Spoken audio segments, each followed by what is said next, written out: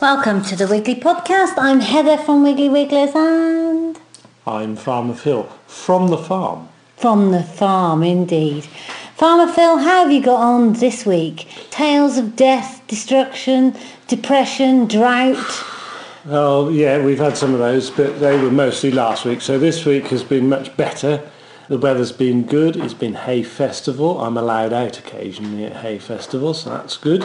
And I've had 5 minutes on the Wiggly Garden at hay festival. I enjoyed that. And it's still very dry. How is your barley? Because the last time we looked, it was a bit short. Well, I think all our crops are going to be a little bit short. And nothing wrong with that. They're going to be a little bit thinner than I would have liked. But I think on balance, they're holding up pretty well. We've had no proper rain, really. We've had a few showers here and there, which, whilst very welcome, the wind has soon dried that off.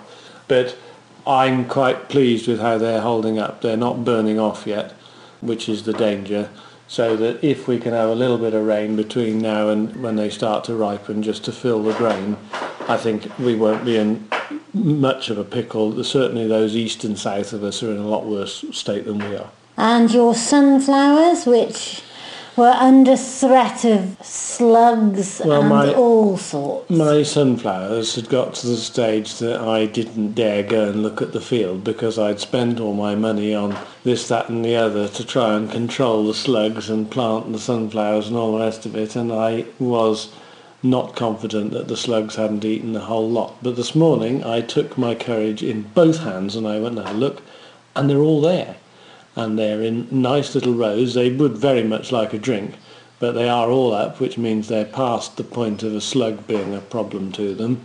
If they need a drink, how do they grow them in the south of France? Do they irrigate them all? Well, they probably do irrigate the driest areas. They're quite drought tolerant. They're very deep rooted. You plant them quite deep and they have a big deep old root on them. And at the moment they're all right, but I think just to get them to go on and grow, they want a drop of rain, but the fact that they're there at all is a good start. Very good. I'm very relieved to hear that, because we do need extra sunflowers this year, because we're launching a range of Farmer Phil's bird seeds to go into farm shops. What fun. Well, hopefully we've got the makings of half a crop of sunflowers, so that's a start. This week we've been up to all sorts. Your show, brought to you by Heather and Farmer Phil, has got that new feel to it, extra interviews. It's supposed to be much shorter, but so far we haven't managed a shorter show. There was a rumour that we got one of them professional interviewers performing on this week's show. Is that right or not? We have. We've got Nicola Goodwin, thanks to BBC Hereford and Worcester, interviewed Anne Robinson on the Wiggly Garden. Now, Anne Robinson came to the Wiggly Garden. She followed Nigella, then Camilla, and then Anne Robinson, the Queen of Mean, came to the garden and she planted Maiden Pink. Of course she did. And she was dressed in magenta pink with the most amazing high heel shoes.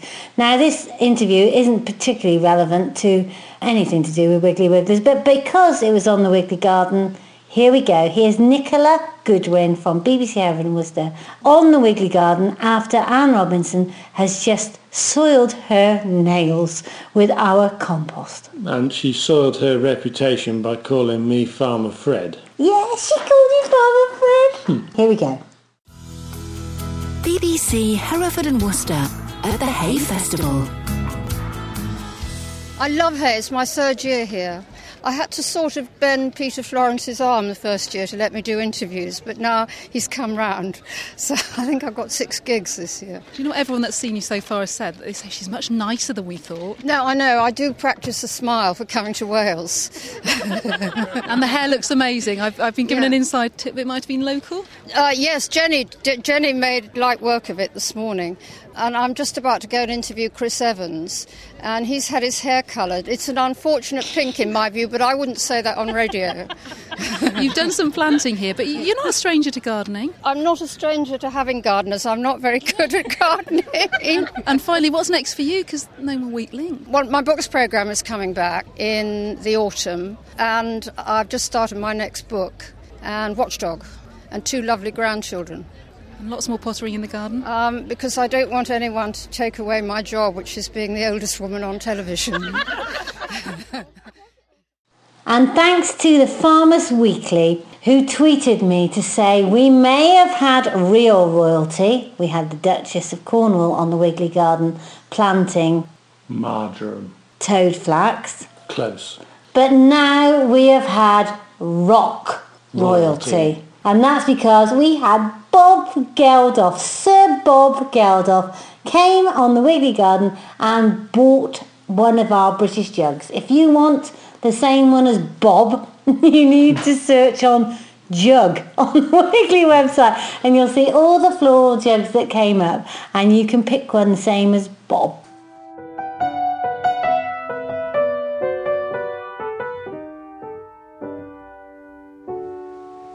And then on the Wiggly Garden we had the Transition Farming event, which was organised by Russ, who works with you, Phil.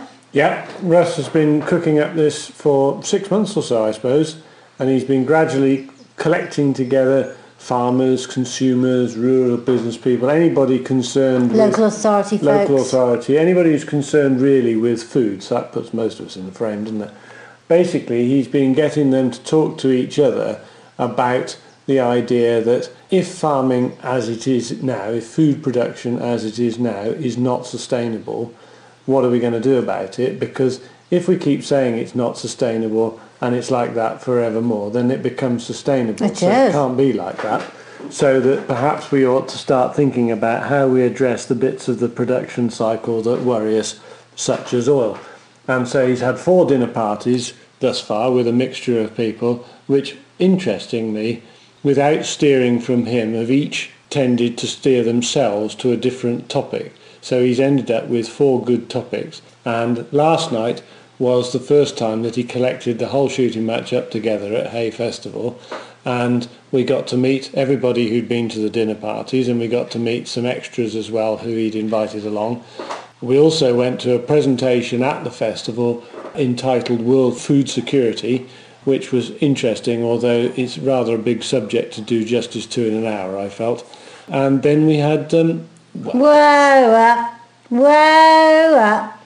And speaking at the festival on food security was the one and only Rosie Boycott, Dennis Murphy, and Chrissy, who was the Farm Africa lady, yeah. and one Sir Colin Spedding. And would you like to tell me how you know Sir Colin Spedding, Phil?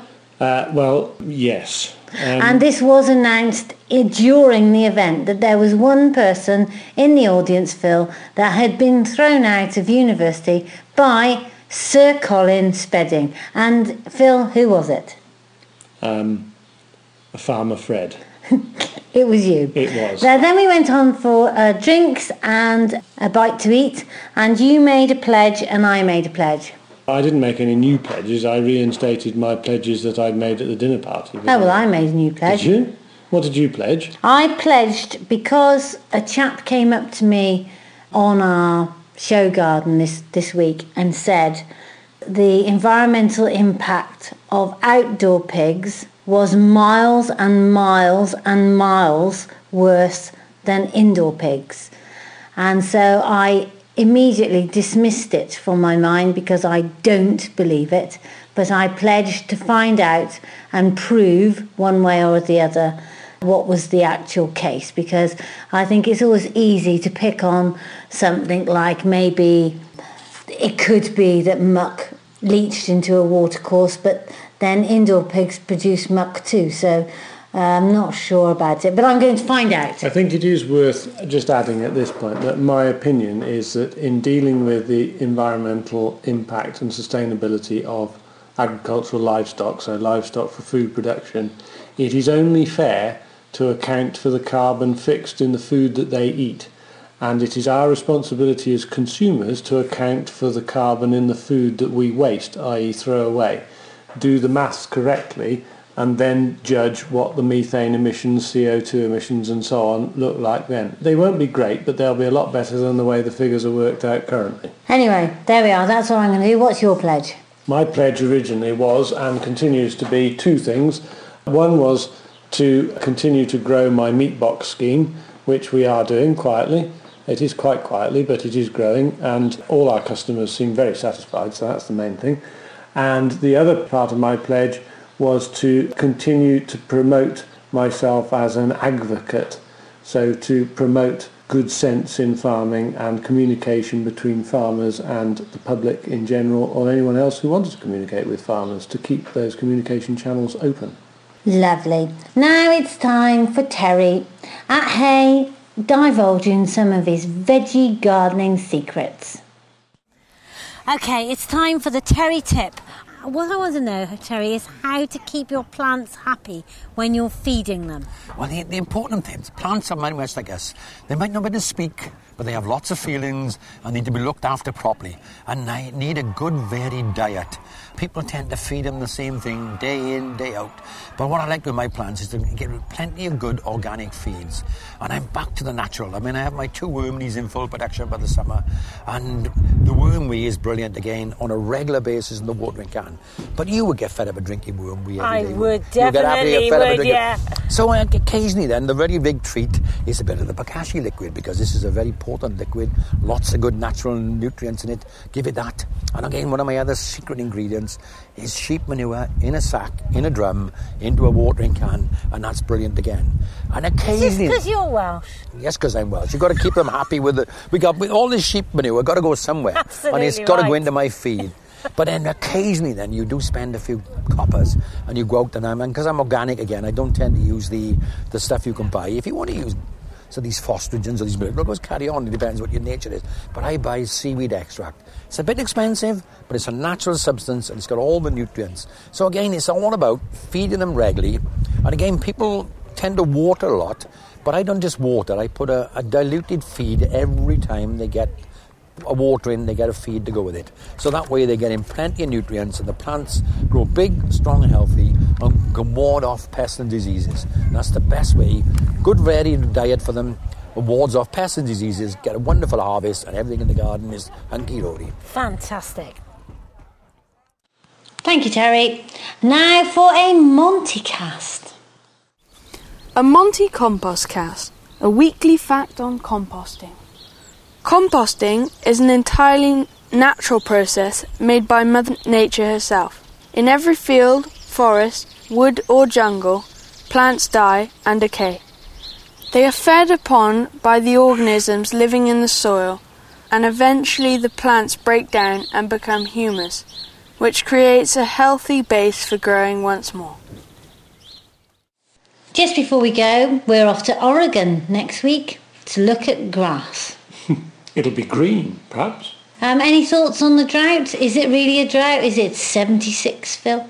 It could very well be. It's certainly serious, more serious in the east and south of our country, but probably in the comparison with the sort of droughts that Australia put up with, this is nothing.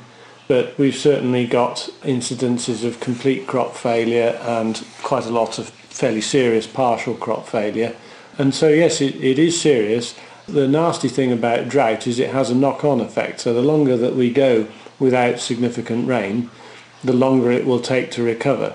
And what I mean by that is that if it stays dry now through the summer, we will have serious troubles establishing next year's crop. So it will knock on to next year. We'll have problem with the ground being too physically hard to deal with in the autumn, and the crops won't germinate because there won't be any moisture. So it's quite awkward. Although there was significant rain overnight in the southeast, it's going to take more than that to fix it. Oh, I'm so pleased, because this will give you plenty to moan about for the next 12 months. Well, interesting. And I am the one that's got something to moan about today. I wouldn't like to think that you'd learnt from me how to moan. Well, you won't believe this, dear listener. We're most grateful for all of you that came and saw us on the Wiggly Garden at Hay Festival. What fun we had. But this morning I went to let the chickens out and somebody has stolen 5 of our chicks. So we are currently launching a chick hunt. So if you've seen 5 chickens near your house that look in any way like the Wiggly chickens, let me know, because we have lost 5 chickens. They were secured safely, so somebody would have to go through the back nest box and got them out, and I think it was very early this morning. Now, if you are a chicken catcher and you're listening to this podcast, I've got a little suspicion of who you are, and I'm going to get you. Yes, be very afraid, because wherever those little chicks are, herself won't be very far behind them. I'm definitely going to get you. Bye from me. And bye from me. If you need any goodies, go to www.wigglywigglers.co.uk.